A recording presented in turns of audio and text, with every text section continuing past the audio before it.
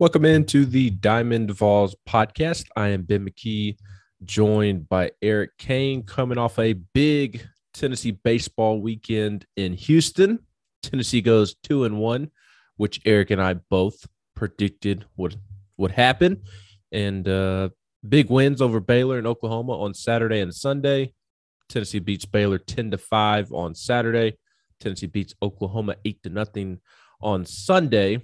They do lose to Texas 7-2 on Friday night, and we will dive into each and every one of those games over the weekend. But first, I do want to apologize that this podcast is a little bit later than we typically put out the podcast, and maybe got a little too ambitious with the daily podcast there in Houston. And the Friday night game really threw the weekend off. LSU and was it Oklahoma? I think Ben, there's no excuse, man. You said you were going to do a podcast. We said we were going to do a podcast at every single game. Why not at 2:30 a.m. Eastern time on a Saturday morning? I don't get it, man. It's really – I'm going to blame this on you, dude. It's all your fault. Yep. I assumed that you were asleep, and I had been up since 4:45 because I went to the gym before I did the Swain event on Friday morning, and then I traveled, and then I went and covered the game, and the game – was a long game on top of going late because LSU Oklahoma went into extra innings. So Friday night just wasn't going to happen.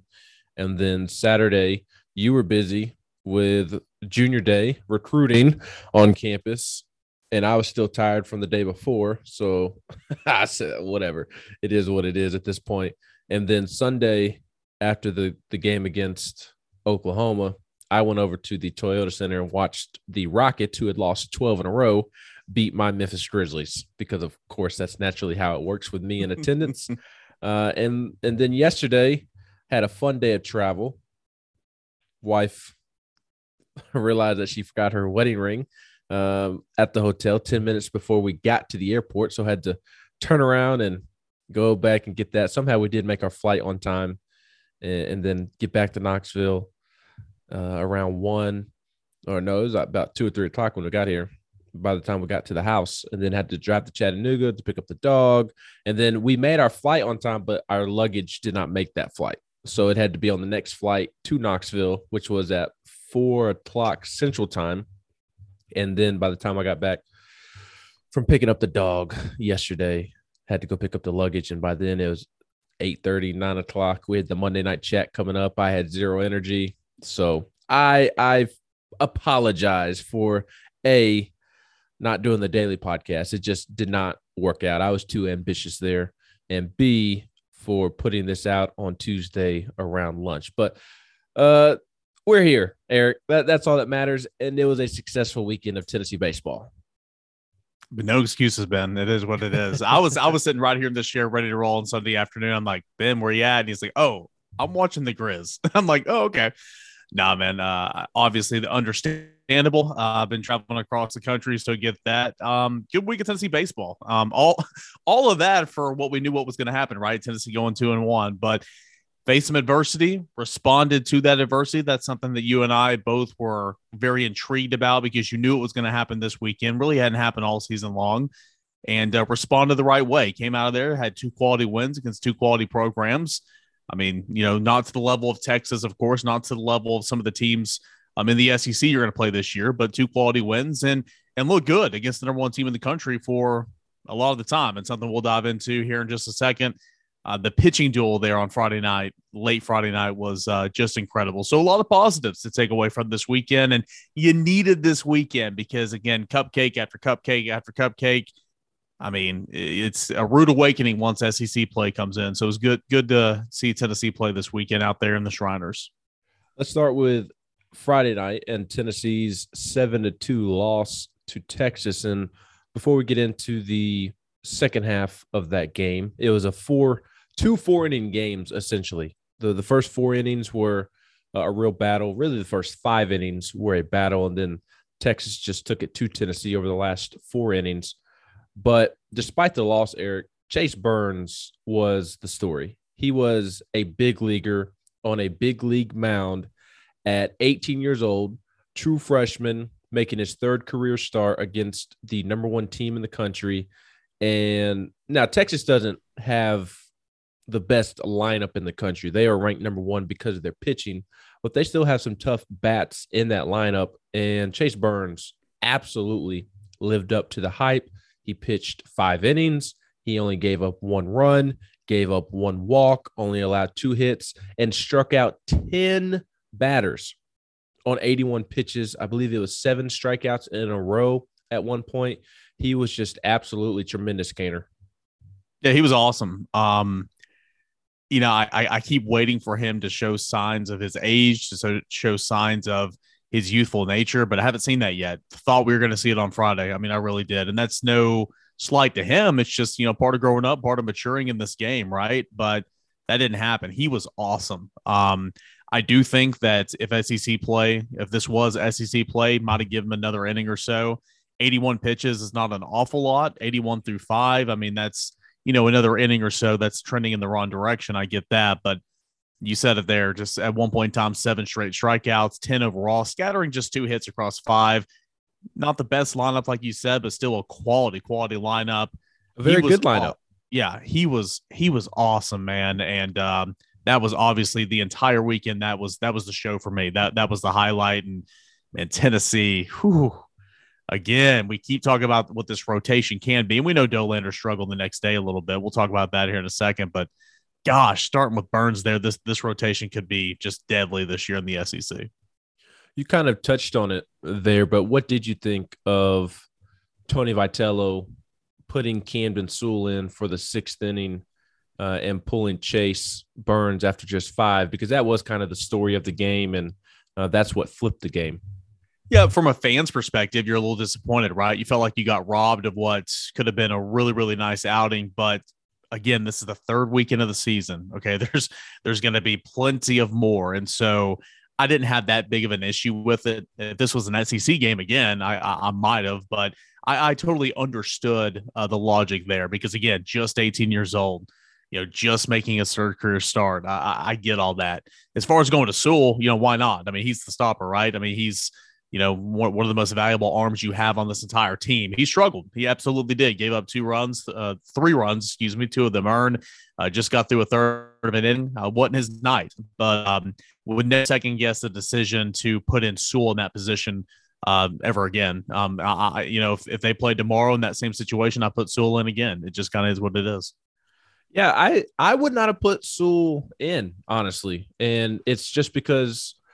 Not that I don't think he is Tennessee's best reliever out of the bullpen right now. I think he is the number 1 guy at the moment and will be all season. I raved about Camden Sewell on our last podcast that we did going into the weekend. It's just 52 pitches on 2 days rest. He threw 52 pitches against ETSU on Tuesday, and then 2 days later he's coming in against the top-ranked team in the country. So I probably would have extended Chase Burns 1 more inning, but I understand the thinking there and agree with the understanding. I don't think it was a bad decision to pull Chase Burns at 81 pitches. I just don't know that I would have gone to Camden Sewell because he was coming off of 2 days rest after throwing 52 pitches against ETSU. He went 3 innings and a third against the Bucks, I believe, in the midweek. Right. And he pitched at that point in time, you're right. I was like, okay, what's his availability going to look like for Friday? Obviously, he was full go, but That's a really good point.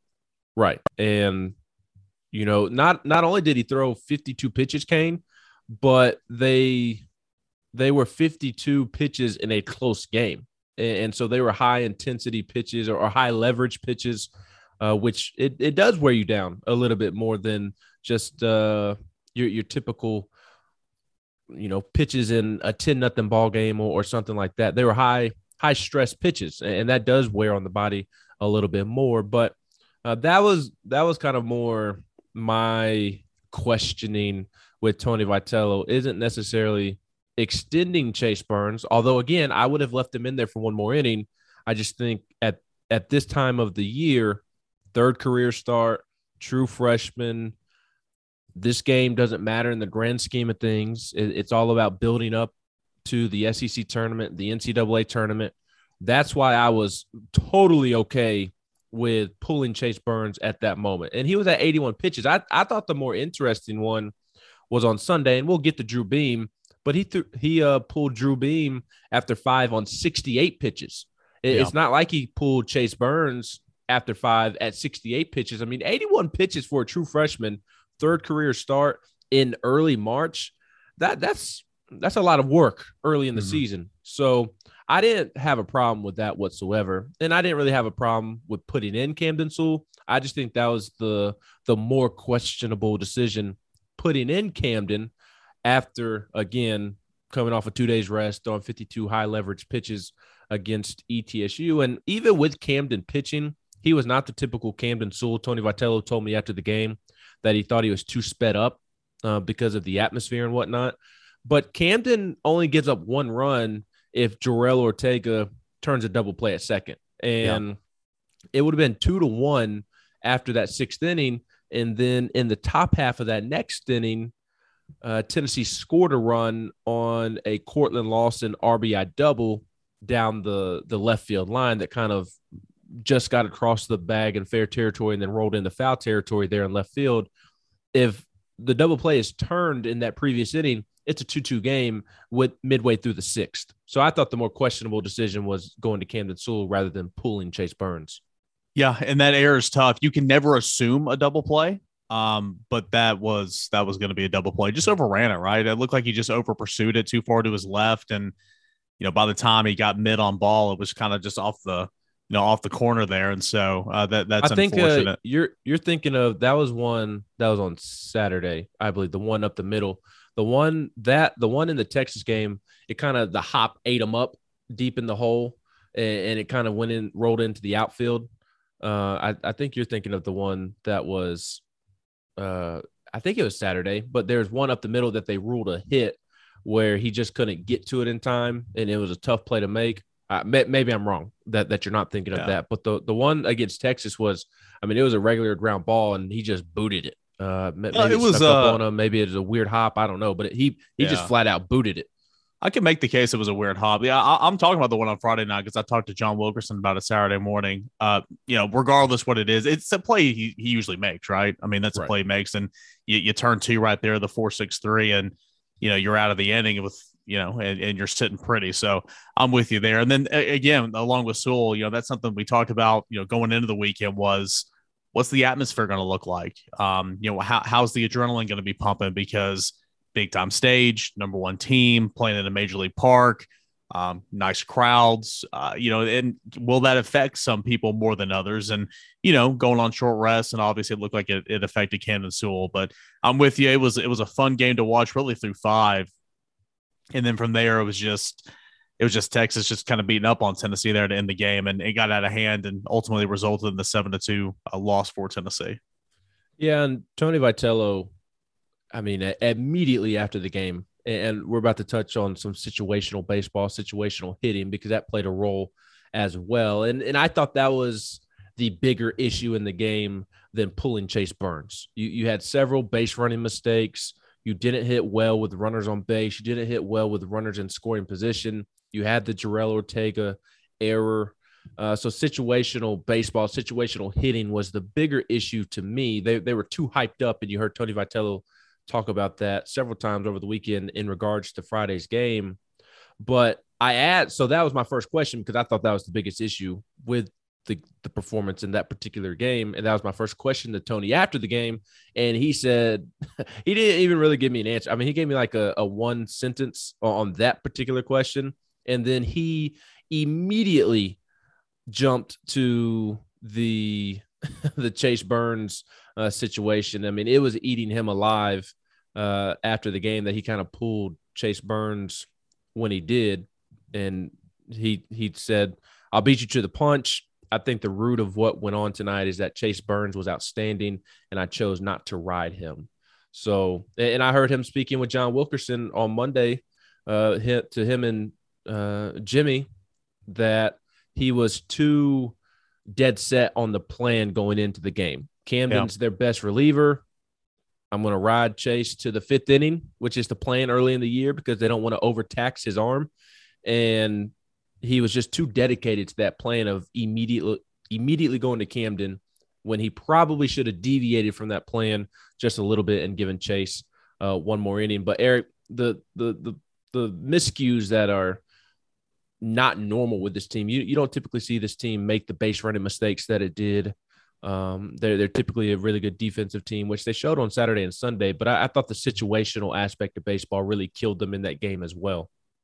Yeah, I mean, every now and again, you have just a complete base running blunder. It's like kind of like, what are you doing? I mean, Tennessee in the ETSU game last week, the midweek, I forgot who it was. Apologies, I have it in my write up, but he got bailed out essentially because the Bucks chose to try to get the runner out from second, and that allowed the guy to get back to third after a missed tag. But just a ground ball, the infield playing in, ground ball to third, the runner takes off on third, going home. It's like, I think it was Jordan Begg. It's like, well, what are you doing there?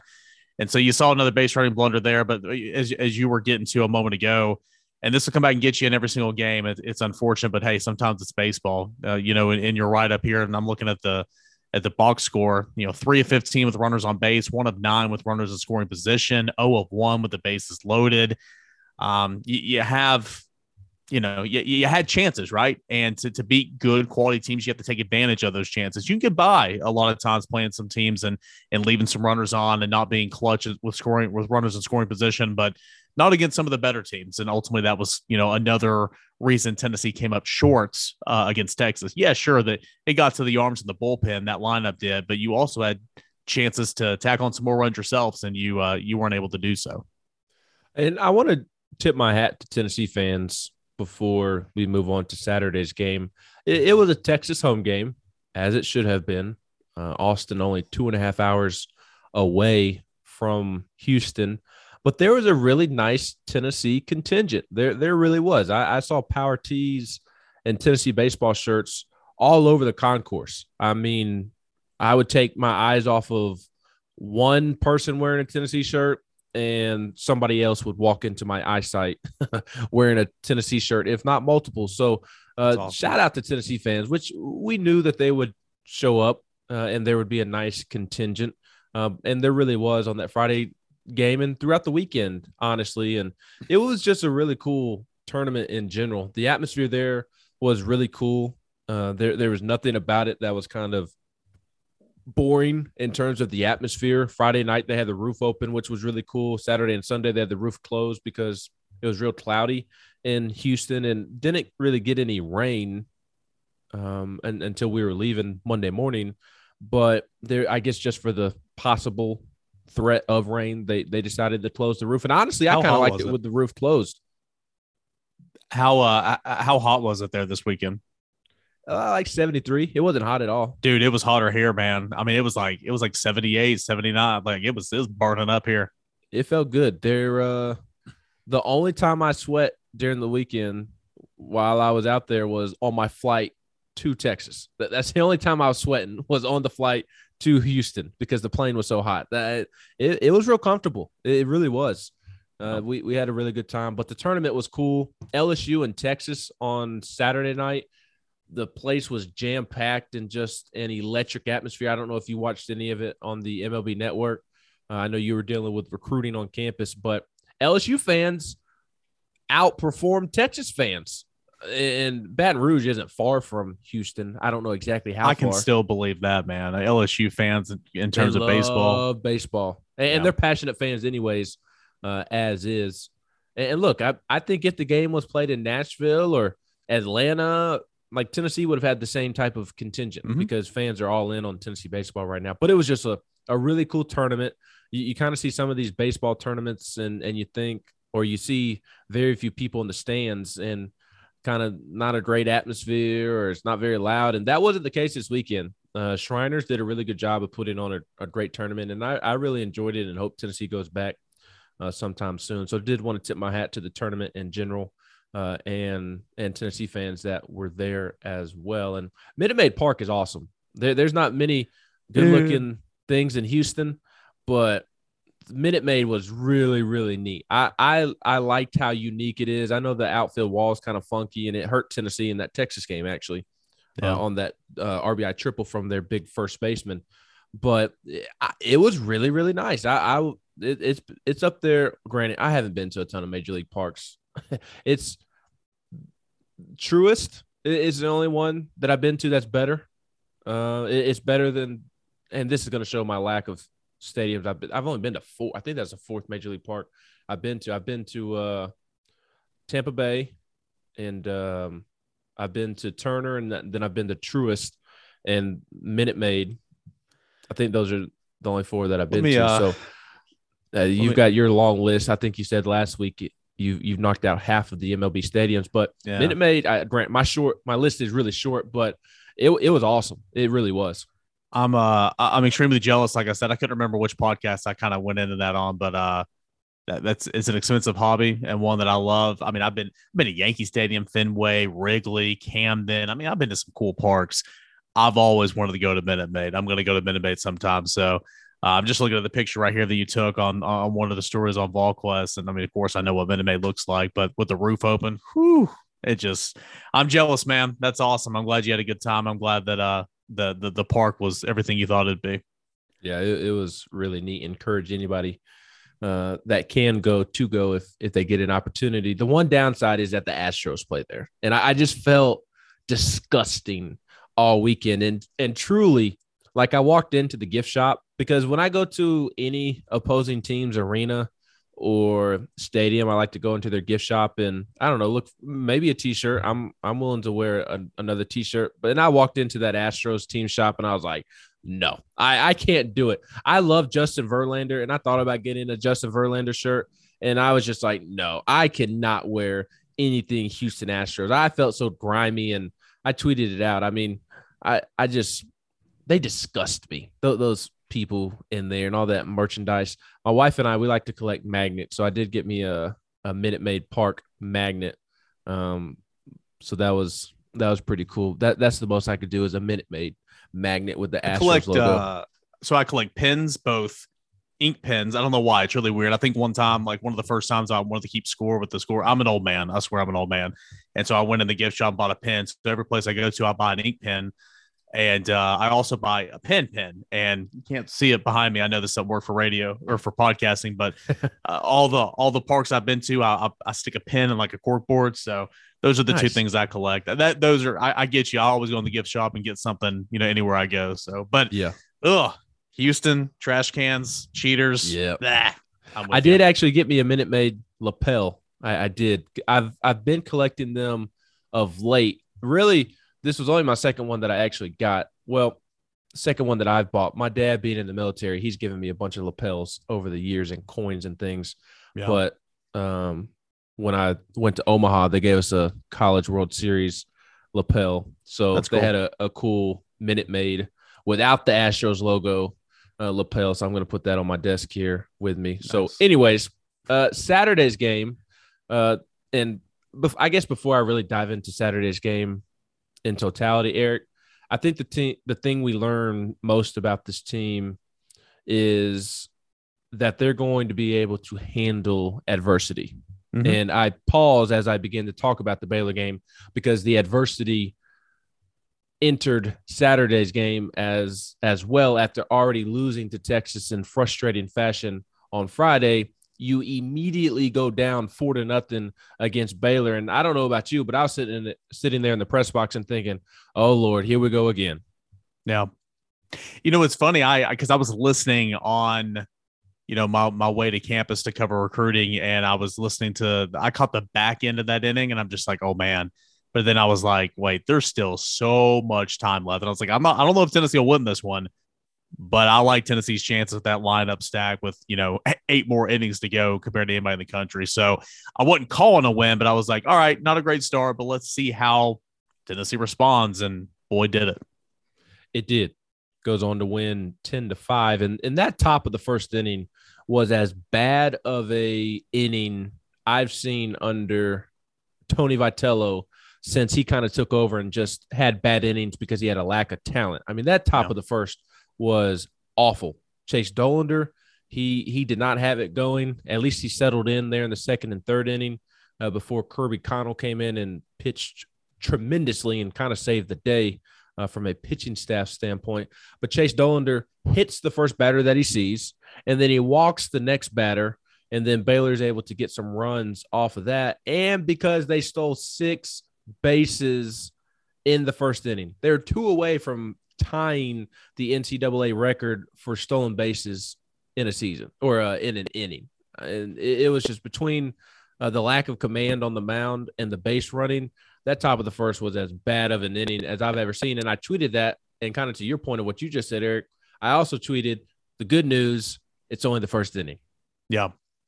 And a couple things we've been talking about all season long. It's not just, Russell behind the plate, but it's, you're working with your battery mate, the guy on the mound to manage the base runners. You are managing the runners on base, and Dollander was going through it. So obviously that was just horrific. I did notice, I try to track things. I track certain positions like left field, catcher, DH all weekend long. I mean, Russell got the start behind the dish every single game. So, that was noteworthy. Good on, back to Dollander, good on him for settling in, because you're right. I mean, you used 4 pitchers the night before, 5 pitchers the night before. You give up a 4 spot with just everything going horribly wrong in the first inning. Tony Vitello could have very easily went out there and just yanked him there, but settles in, gets through 2 more frames, saves that bullpen a little bit. You're right. I mean, Connell comes on and does the Lord's work there, pitching 4 and 2/3, really saves the pen for the entire weekend. But could you imagine having to go and go to your pen there in the first inning? That would have been disastrous. That's the case for any weekend series too. So good on Dollander for settling in, getting through 3, keeping it manageable, because 4 runs, and by the time, obviously Tennessee came back to the plate and struck gold there in the bottom of the inning as well, but kept it manageable and was able to give Tennessee a fighting chance. Yes, and he deserves credit for that. I want to emphasize and have a mini conversation on the Evan Russell and stolen bases, and people just assume that it's Evan Russell, and it's not just Evan Russell. It's really, really not. And from multiple people that I have spoken with around the program, I mean, it's not all his fault. Is he Yadier Molina back there? Absolutely not. And as I've said a million times on this podcast already, within the first month of us doing it, he's not going to win any defensive awards this season. So he's not necessarily a game changer back there behind the plate. But the 6 stolen bases in 1 inning, that was more of a reflection on Chase Dollander than it was Evan Russell. Dollander simply was not giving Evan a chance to throw anybody out. I mean, that's just what it is. And Tony Vitello took up for Evan Russell pretty strongly after the game. He didn't call out Chase Dollander by name or kind of reference the pitcher or anything like that, but you can read into his quotes, and they're pretty telling, Eric. And I'm trying to pull him up real quick here. And he said at one point, like, hey, talking about Kirby Connell, what he was doing so well. He said just throwing strikes and controlling the run game. The only time they tried to run on Kirby, we threw the guy out. Russell did a good job there. If you look at the game as a whole, I thought we defended well, and Russ did everything he could. But when we were throwing strikes and controlling the run game, we were pretty much in control of the game. And I asked him kind of why Baylor had success there in the first inning with the stolen bases. And he said, I just think there was too much thinking. You get in an environment like this, and we're here for a reason, playoff type of environment, and then some, just too much thinking going on. And he had another very telling quote that I shared in our game thread, saying that after the game, they got Kirby Connell hot in the first inning because of the run game, not necessarily because Chase didn't have a lack of command. That was an issue, but the bigger issue was that Chase was allowing Baylor to run all over them. And that's why they got Kirby up in the bullpen, and quote, he made us look smart when they brought him in the 4th inning. And Dollander could have thrown another inning or 2. He had kind of settled in because he had to sit so long, because Tennessee scored 4 runs in the bottom of the first inning. He finished with 73, so he could have pitched 1 more inning to save your bullpen. So I think it's very telling that Tony Vitello's coming out and taking up for Evan Russell. He didn't specifically point towards Dollander being the issue. He didn't even really say it was the pitcher's fault. But in my opinion, reading into his comments after the game, it seems to be their thought that it's a pitching issue. And the other thing is this was an issue last year for Tennessee with different pitchers and different catchers. Yeah. You don't just allow 6 stolen bags in an inning, and that's not just on one. that is a direct reflection of the tandem. Okay. I mean, that's not just on one guy for sure. So I would completely agree with you there, but good way to respond. He threw out a base runner later in the game. I mean, gosh, if I'm a catcher back there and these guys are running all over you, if it's my fault or not, if it's partially my fault, man, my confidence level is just going down. Like I know myself. Right. But I mean, you can't allow that for that to happen. Certainly didn't affect him at the plate either. So, good on them for kind of moving past that, and good on for Tennessee just overall, coming and responding in that bottom half of the frame. Was it four RBI knocks to tie the game? Yeah, Dickey that led off with a double. Ortega brought him in. Drew Gilbert with an RBI single. Lipscomb with a sacrifice fly. Tennessee did really, really well, and then ultimately took the lead in the second inning as well. So it's what we always talk about. Don't count Tennessee out after just one bad inning, because this offense is deadly top to bottom. And again, this is the adversity from the day before, coming in immediately, getting hit around for 4 runs in the first inning.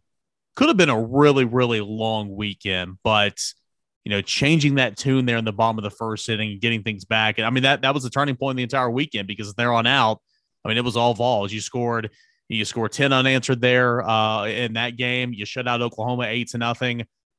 I mean, you could have folded in and went home, but you didn't. And so I thought that was huge. After they go down 4-0 in the top of the first inning, like you just mentioned, Tennessee went on to combine to outscore Baylor in the rest of that game, and Oklahoma on Sunday 18-1. So talk Not about bad. responding to adversity. That's how you do so. On Chase Dolander's struggles, Tony Vitello said that he thought there were too many thoughts going on. The stuff was good, but maybe it was flattening out, and the command wasn't as good as it was in the second and third inning. Sometimes you see that out of kids. They're just up and wear themselves down. You can only be that hyped up or that excited for so long. Eventually, you are going to drain yourself. He looked to me like he had gotten so many emotions out of his system and had to watch us hit for a while that he just got out there and pitched the next 2 innings. So there's Tony Vitello speaking to Chase Dolander's struggles there in that first inning. And Cain, aside from the pitching in that game, Kirby Connell was phenomenal. Just saving the bullpen in that game, picking up the win, 4 2/3 inning, and he didn't allow a run until he was removed. And Ben Joyce was greeted with an RBI single to right field that allowed the run, but he was just tremendous. He essentially did not give up a run in 5 innings, and I did not see that coming. I know Kirby's good. I have high expectations for him, but I didn't see 5 innings and no runs allowed type of performance from Kirby. He was awesome, but also Tony Vitello went with some lineup changes for Saturday's game, and the one that stood out was Jared Dickey leading off, and this kid just continues to hit, just absolutely continues to hit. And Eric, I'm wondering about your take on that double that he had to lead off the bottom of the first that started the Tennessee rally. I don't know if you could tell on TV, but the Baylor center fielder took a huge step in. He started coming in for that ball, that line drive that was right at him. 2 or 3 steps, kind of started running in, realized that it was going to be over his head. He tried to get back, and he barely missed catching the baseball. If he goes back like he's taught to do right off the bat, then he makes that catch. And, hard not to wonder, can Tennessee rally in that inning? And if they can't rally in that inning, do they rally in any of the innings? Does Chase Dolander calm down like Tony Vitello talked about and go out there and throw better strikes? And it just wasn't that play from Jared Dickey. He kind of sparked Tennessee all weekend long, particularly in that game. He was 3 for 5, 2 doubles, 2 runs scored. He was terrific, and I think Tennessee may have found a leadoff hitter. Yeah, and who's to know if Tennessee could have rallied, say, in the second, third, fourth inning or whatever. It's like you can't assume a double play. I mean, who's to know? But getting a leadoff extra base hit's huge, especially when you're in a huge deficit. And so I think that really had a lot to do with Tennessee kind of responding the way it did. But now I love Jared Dickey in the leadoff spot, man. I mean, he led off what was it? Game 3 of Iona, maybe one of those games. And so it wasn't the first time he's done it this season, but did it twice on Saturday and Sunday and provided so much pop. As you mentioned, went 3 for 5, scored 2 runs.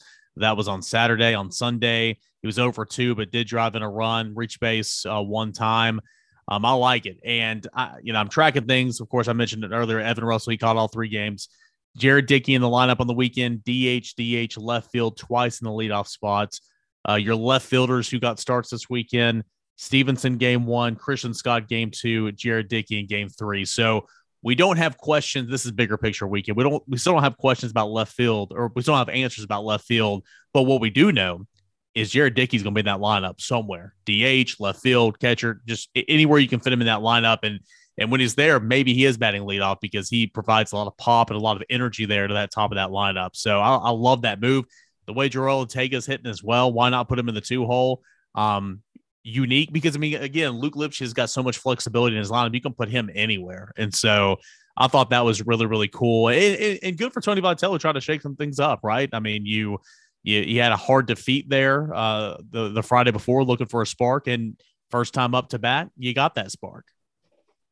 And Sunday's game was very much ho-hum, as ho-hum for an 8-0 win as it can be. And Cainer, it was the true freshman shining, some different true freshmen.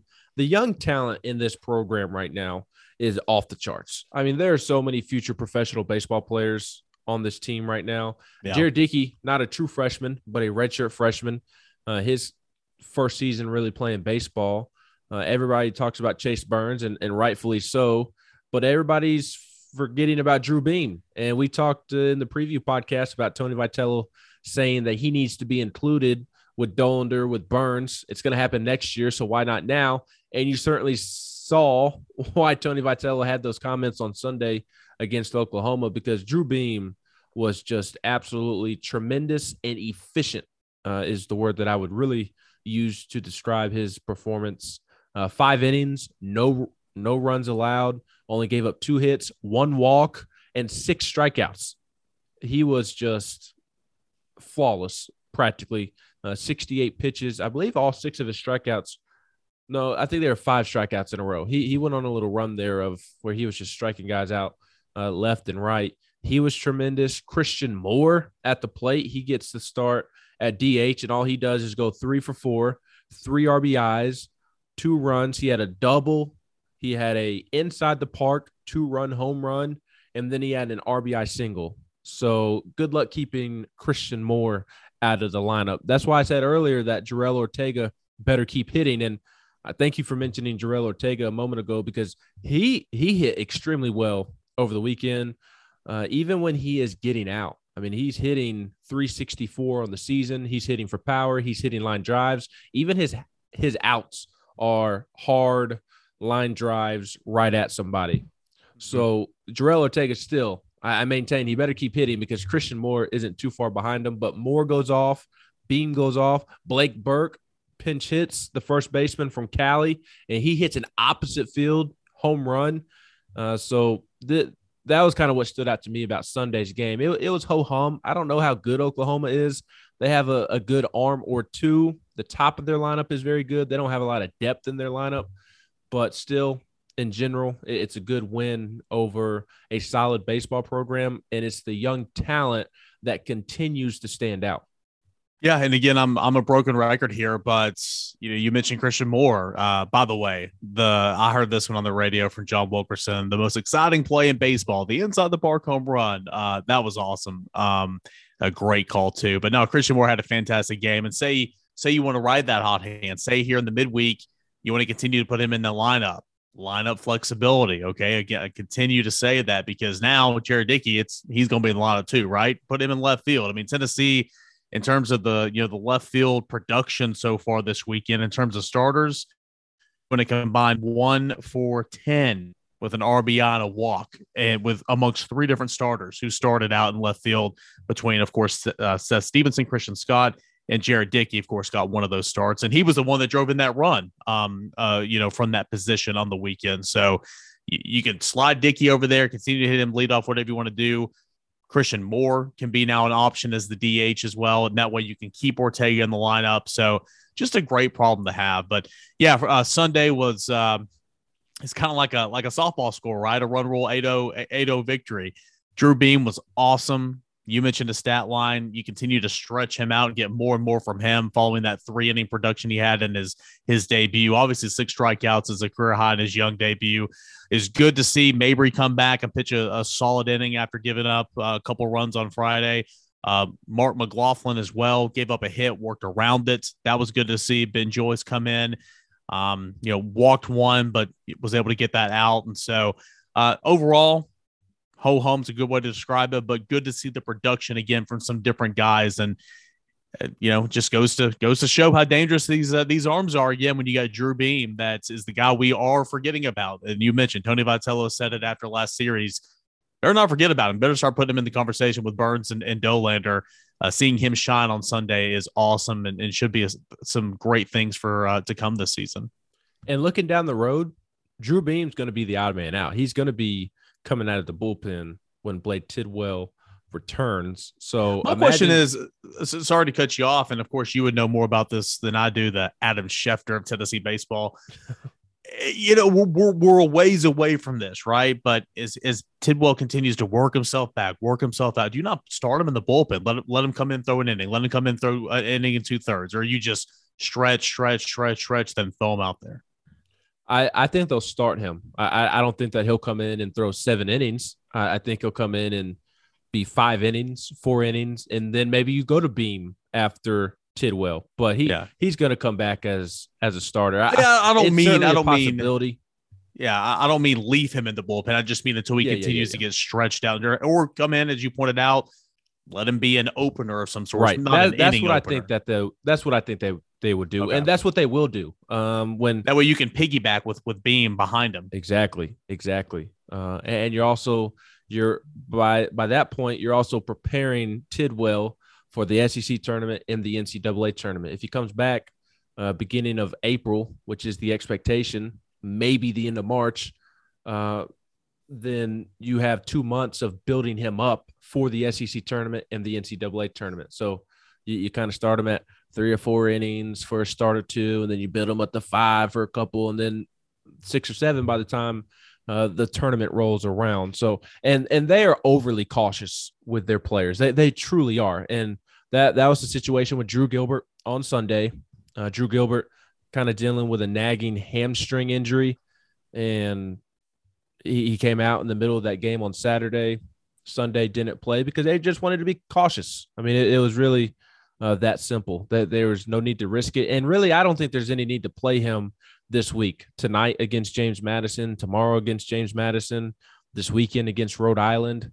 I mean, it stinks that he won't be able to get some at-bats in, but they've got a midweek game next week, and there's just no need to risk furthering that injury when you're going to need Drew Gilbert next weekend against South Carolina. So, but Drew Beam, as good as he's pitching now, imagine him coming out of the bullpen along with Camden Sewell and Kirby Connell and Ben Joyce and Redmond Walsh and Mark McLaughlin, who was terrific on Friday against Texas, terrific Sunday against Oklahoma.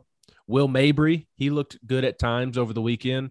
You already have so many arms, and assuming everything goes according to plan, you're going to add 2 more bullpen arms because Tidwell is going to go to the rotation.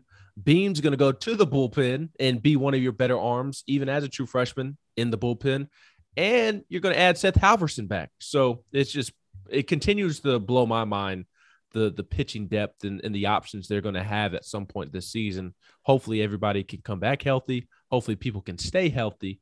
And if that's the case, I mean, you're going to have as deep of a pitching staff in Knoxville as anywhere in the country. Hey, Ben, is it safe to say that, Christian Scott's the one that came in and took over in center field when Tennessee needed someone other than Drew Gilbert? Is Scott the one to play center and to play right if needed? There's a lot of options in left, but it looks like Scott's that guy that's going to man the other 2 spots if needed, if Beck or Gilbert's not in the lineup or not out there playing defense. Yeah, I think it would be Booker, but Booker's kind of banged up right now. Yeah. And I think that's why you saw Christian Scott going to center. because I think it was Saturday's game. Booker replaced Gilbert in center during Saturday's game. And then Booker, I believe, was replaced later on in the game. And that's because he's dealing with an injury, a minor knick-knack right now. That's right. Christian Scott, that was the game where Scott started and left and then moved over. Okay. He hit the 2-run home run to opposite field into the boxes. So I think it's Kyle Booker, but he's just kind of banged up right now. Okay. They just have so many options.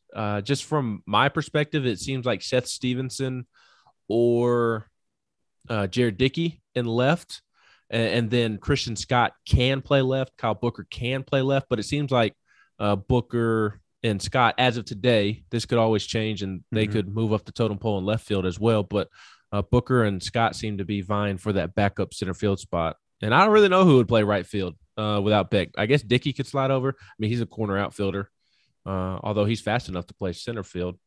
But Tennessee's a little banged up right now in general. Obviously, Tidwell, Halverson. We talked about Drew Gilbert. That's just them being cautious with his hamstring. Kyle Booker's banged up. Charlie Taylor, he's going to be out a couple of weeks. We already knew what his injury was. He fractured the top half of one of his fingers on his glove hand that he catches with. He just kind of received the ball the wrong way, and it broke the top half of one of his fingers. I can't remember if it's his ring finger or middle finger. And Tony said originally that he's kind of just out for the weekend, but sounds like he's going to be out 2 to 3 weeks. And that includes this past weekend. He did not play for a reason. So something to keep an eye on, but just little minor things, nothing too serious at the moment. Before we get out of here, Eric, I do want to ask you two things.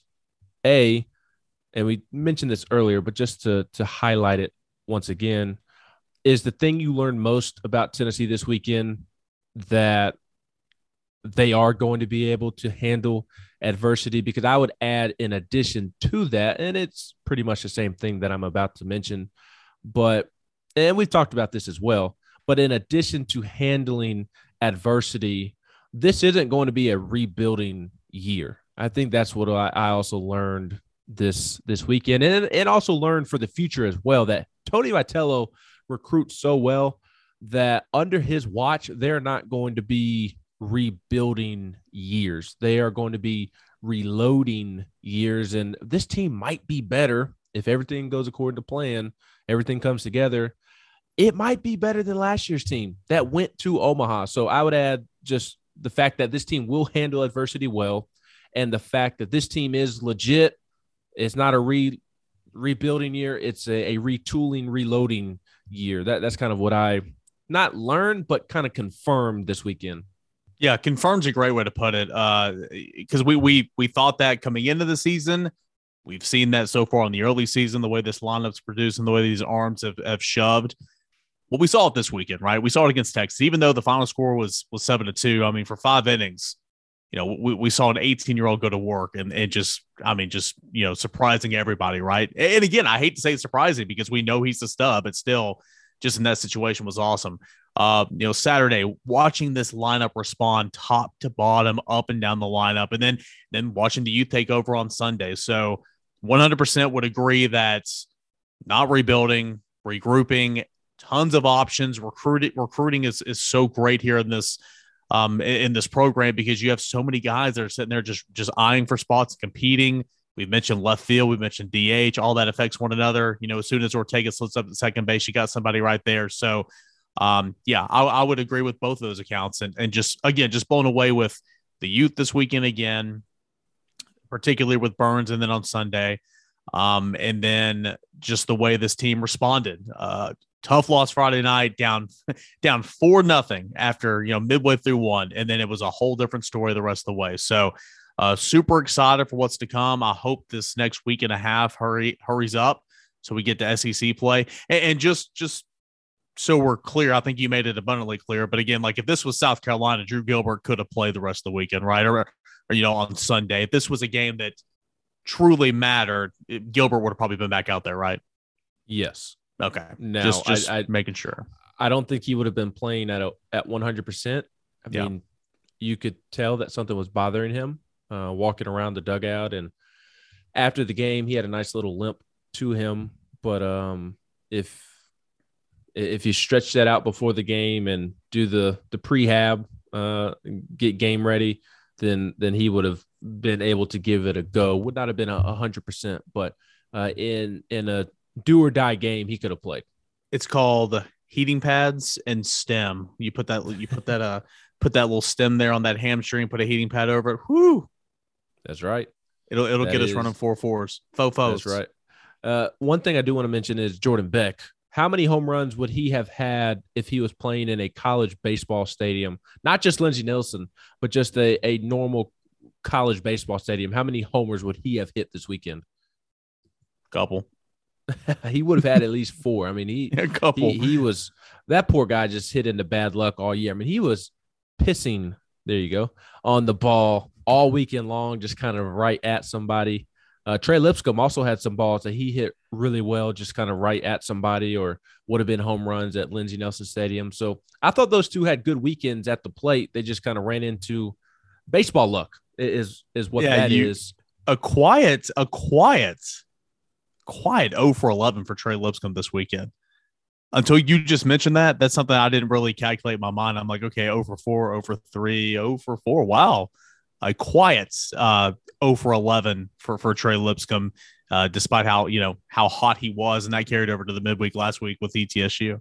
Yeah, and again, he didn't go 0 for 11 because he looked silly at the plate. Yeah. He went 0 for 11 because he continued to hit the ball right at somebody. I can think now, Sunday's game, I believe it was, hit a hard line drive right at the first baseman. Friday or Saturday, he hit one to the gap that I thought was out of the park and into the bullpen. So he hit the ball well, just ran into some bad baseball luck there. Last question I had for you.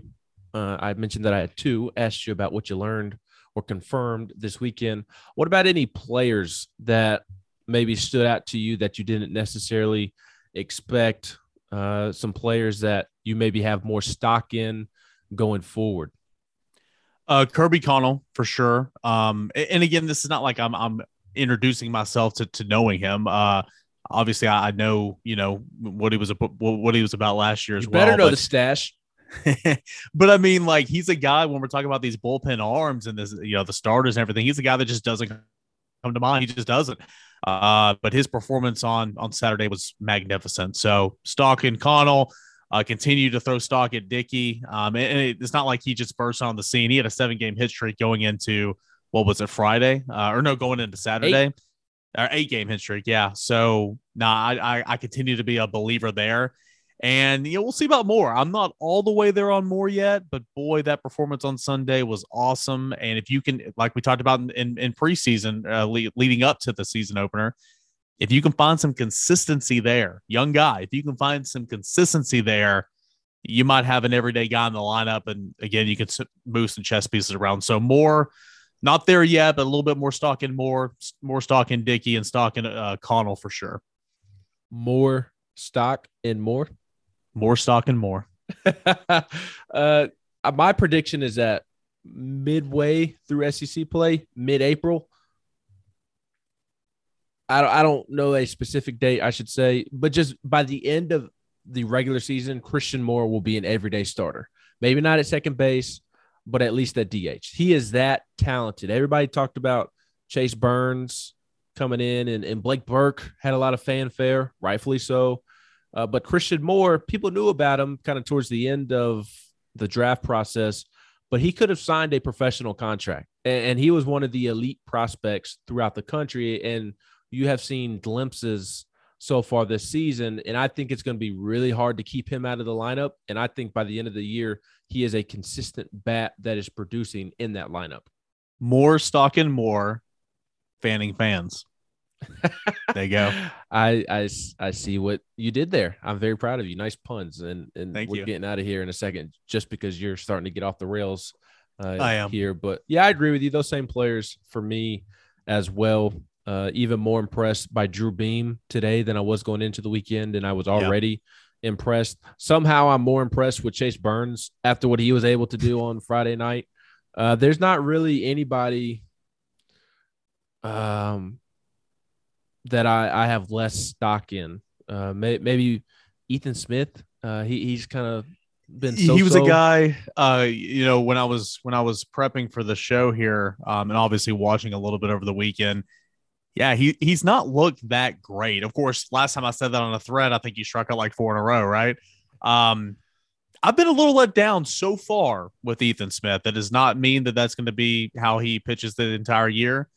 I would say stock down with Ethan Smith, but we'll see. And then Seth Stevenson, stock down.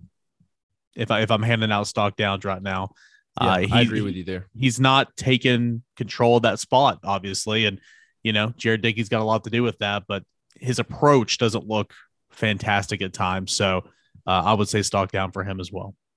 Yeah, I would agree with you there, and was kind of thinking the same thing. He looked overmatched against Texas on Friday night, but credit to him, he came back later in the weekend after being benched for Christian Scott. It's either the Saturday or Sunday game. And he came back and he had a RBI hit. I believe he had some type of hit. I just can't remember exactly what it was, but he did come back and get a base hit after being benched. So kudos to him for that. And you certainly see the tools there. Like he has sneaky pop in his bat. He is, after Enrique Bradfield Jr. at Vanderbilt, he's probably the second fastest player in the league. So it's early in the year, and it's an adjustment for him coming from JUCO ball.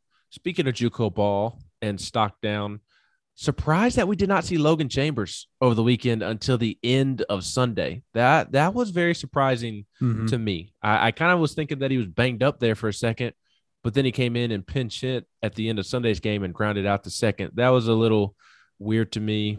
And I want to go back to Ethan Smith, the Vandy transfer. I'm giving him the benefit of the doubt right now. He hasn't popped out to me or just stuck out to me, I should say, so far in his appearances. But like, I'm still giving him the benefit of the doubt because he got here like right before the season started. And you go from a program that is led by a former military member to a program that is the definition, if not more, of a player's coach. Just totally different atmospheres in each program, comparing Vanderbilt to Tennessee's. New faces, even aside from the difference in cultures and programs, new faces, new teammates, new coaches, a whole lot of new for him. And it's also kind of awkward going from Vandy to Tennessee, Tennessee's biggest rival, Vandy's biggest rival. I mean, there's some awkwardness there as well. So I'll be curious to revisit this conversation end of March, middle of April. Clearly he has the talent to be productive. And I trust Frank Anderson to at some point get that out of him. Yep. I'm excited to see what that looks like, how that progresses. And again, it's not like he's bad right now. He's looked pretty decent at times, just, from top to bottom, from beginning of your outing to end of your outing. Needs to be more consistent, I guess. But yeah, totally not, you're 3 weeks into the season. So there's a lot more left. And as you mentioned, just got here too. So trying to get adjusted everything. Overall, I think the Tennessee baseball team's off to a good start. Good weekend. And I just wish it was SEC play. I mean, I really, really do. Yes. And just a couple house cleaning notes before we get out of here. One more player I want to mention in terms of maybe stock down, Chase Dollander. Not really willing to say that they're stock down, but I have next Saturday circled on my calendar when I assume that Chase Dollander will be starting against South Carolina. I had that circled. I want to see if he can bounce back. I expect that he will. He has the tools to do so, but just something to keep an eye on. I'm not freaking out. I'm not worried. Everybody's due a bad outing. Chase Burns is going to have a bad outing at some point. Drew Beam's going to get rocked at some point. It all happens, but I do have that Saturday against South Carolina scheduled just to see how he bounces back. This upcoming weekend against Rhode Island isn't going to tell us anything. He's going to go 5-6 innings, have double-digit strikeouts. But I want to see how he pitches against South Carolina here in 2 weeks. He's had 2 bad innings. 6th inning against Georgia Southern, the first Saturday of the season, and then obviously the first inning here against Baylor. So, yeah, and it's like they've come in clusters, right? It's just been disastrous innings. So, yeah, we'll see. Just seeing the what he works with in his repertoire, the way he attacks hitters. I've seen too much already early on to say that Yeah, the ERA is a little inflated right now, but I don't think that'll be anything to worry about. He's got some good stuff. So how does he bounce back? Won't be against Rhode Island, like you said. I mean, he will, but, we're not going to know anything against Rhode Island. We'll see once SEC play begins. Those house cleaning notes that I mentioned real quick before we get out of here, where Tennessee is ranked this week. Tennessee is nearly a consensus top 10 team, Cain, after this past weekend's trip to Houston. Collegiate baseball moved them up to number 3 in their rankings. The USA Today coaches poll moved them up to number 4. Perfect Game moved them up to number 6. The National College Baseball Writers Association moved them up to number 9. D1 Baseball up to 10. And Baseball America, the only publication that does not have them as a top 25 team, they are at number 11. So I know that's a lot of different polls, but do want to share what everybody's thought is on the Vols, and pretty much a similar thought across the publications.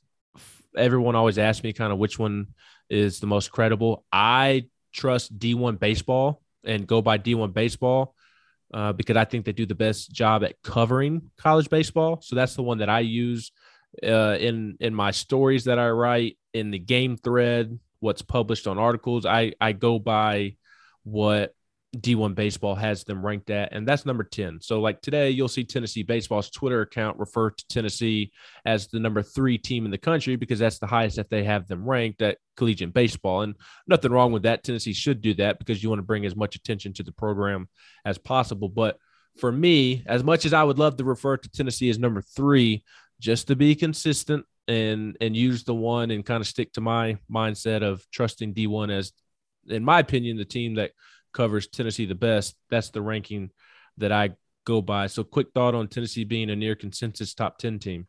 I think that's awesome. Again, I just think that goes to show you how much this program has come under Tony Vitello. It's incredible. So there's a bunch of different polls, as you mentioned out, the highest being 3, the lowest being 11. I mean, that just pretty much proves you're a top 10 team in the country right now. And I think that's awesome to begin SEC play, or to be inching ever so closely to SEC play. Tennessee hosts 2 midweek games this week, both against James Madison. The first game tonight on Tuesday at 6 p.m. Eastern. That game was moved up 30 minutes due to weather. It looks like Knoxville is going to get a pretty good amount of rain tonight. And then they'll also play tomorrow night on Wednesday at 6:30 p.m. Eastern. James Madison, one of the better midweek teams that Tennessee is going to play. They are 8-4 on the season. Tennessee should win both games. They started the season at FSU, a number 11 ranked FSU team, and they were swept and weren't very competitive. Lost 4-1 on Friday, but then lost 13-2 on Saturday, 10-4 on Sunday, and they've won most of their games since then. They beat George Mason 14-0. They swept Fairleigh Dickinson in their home opening weekend. They beat VMI 28-4 on a Tuesday. That sounds miserable. The next day, they beat Richmond 9-2. This past weekend, they took 2 of 3 from Quinnipiac. They lost 8-2 on Friday, won 6-4 on Saturday, and then Sunday, 2 days ago, they won 19-1. So James Madison, a better midweek team than you're going to play usually, and they have a stud out in the outfield. Cain, Christian DeLuder, preseason All-American, Golden Spikes Award watch list. He's probably going to be a first-round pick, if not a first-round pick, very close to a first-round pick. So that's Tennessee's 2 midweek games. And then this weekend, they take on Rhode Island, as we mentioned. And since we're doing this podcast to recap the weekend a little bit late, and because the competition isn't great this weekend, this is going to be our only podcast of the week. We will be back with you on Sunday to review the weekend, but we're not going to do a preview pod again since we're doing this on Tuesday, and it's Rhode Island. They're not very good. They're barely better than Iona, if that. But Rhode Island this weekend, Friday, 6:30, Saturday, 6 o'clock, and then Sunday's game on UT Sports does not currently have a time. So you can obviously keep up with Eric and I on VolQuest and social media for baseball updates throughout the week and weekend. But Eric, I think the thing that is most important for Tennessee this weekend is just to continue to get guys opportunities at the plate, on the mound. You've got a couple guys who are banged up. Stay healthy. Keep the guys who are healthy. Keep them healthy. But then also your Drew Gilberts, Kyle Bookers, Charlie Taylors, get them healthier as you gear up for SEC play next weekend against South Carolina. It'll be a fun one. But those are the kind of the things that I'm paying attention to this week. You'll get more out of these 2 midweeks games against James Madison, than you will this weekend. So I'd say attack it. Not that you're ever going to let up, but I mean, attack it just like you would a weekend series. It's going to be, situated a little bit differently. I'm intrigued to see what these arms look like. And Ethan Smith will get a lot of run the next 2 days. Can he bounce back, stuff like that. So that's what I'm looking forward to. Get healthy, like you said. And, we'll see a ton of bats over the next 5 games, especially this weekend. So can some of these, can Stevenson bounce back and get back in more of a routine? Can Booker get healthy and get some more run? Intrigued to see there. And then I wanted to be SEC play so bad. I'm tired with you. I'm tired of all these crap games and all that. The next two nights, how do you handle their stud? Because again, first round draft pick, a Golden Spikes Board watch list. He's somebody that I'm intrigued to watch, and don't let him beat you. Certainly do not let him beat you like some of these players are capable of doing. Yeah, Georgia Southern, that was fun to talk about. Season opener. Georgia Southern, a solid baseball program. Yeah. This weekend was really fun, obviously. Previewing that was really fun, but Iona, just knowing what they were, that was not fun to sit through. It wasn't fun to talk about. You just don't learn a lot in those games. And Rhode Island is the same way. Rhode Island is 0-10, Eric. They were swept by William and Mary to start the season. They were swept the next weekend by South Alabama. And then this past weekend, they played 4 games against Auburn for some reason. They played on Friday night, lost 7-2. They played a doubleheader on Saturday, lost 16-0 and 12-0. So they lost 28-0 on the day. And then this past Sunday, they lost 14-1. And Auburn's not a bad team, but they're very much a middle of the road SEC team, and they destroyed Auburn. So Rhode Island 0-10, and I'm with you. SEC play cannot get here. Somebody asked in the chat last night, which one's worse, Iona or Rhode Island? And we've seen Iona play. If that's not the worst team in the country, I don't want to freaking know who is. I don't want to see who is. So if that's Rhode Island, I don't want to watch any of it this weekend because you just aside from it being a complete waste of time, you just don't learn anything. Like you said, you're not getting much from it outside of seeing live pitching, right? So it is what it is. Comes with the territory, but hey, it's part of the process, right? It is, but SEC play is here. Shout out to our guy Sam Smith who asked that question in the Monday night chat, and I didn't even answer his question. I just said SEC play can't get here soon enough. So that tells you how I feel, and so we appreciate everybody tuning in with us and being patient with us as well. I had a couple of people tweet at us and DM me on the GQ and DM me on Twitter. Where's the podcast? Where's the podcast? So I appreciate y'all being patient and also listening. So we'll be back with you on Sunday to recap the games against James Madison, to recap the weekend against Rhode Island. And we will be way more excited on Sunday because we will have gotten these games in our rear view and we'll be getting ready for SEC play. So for Eric Cain, I am Ben McKee, and we both hope you all have a great week.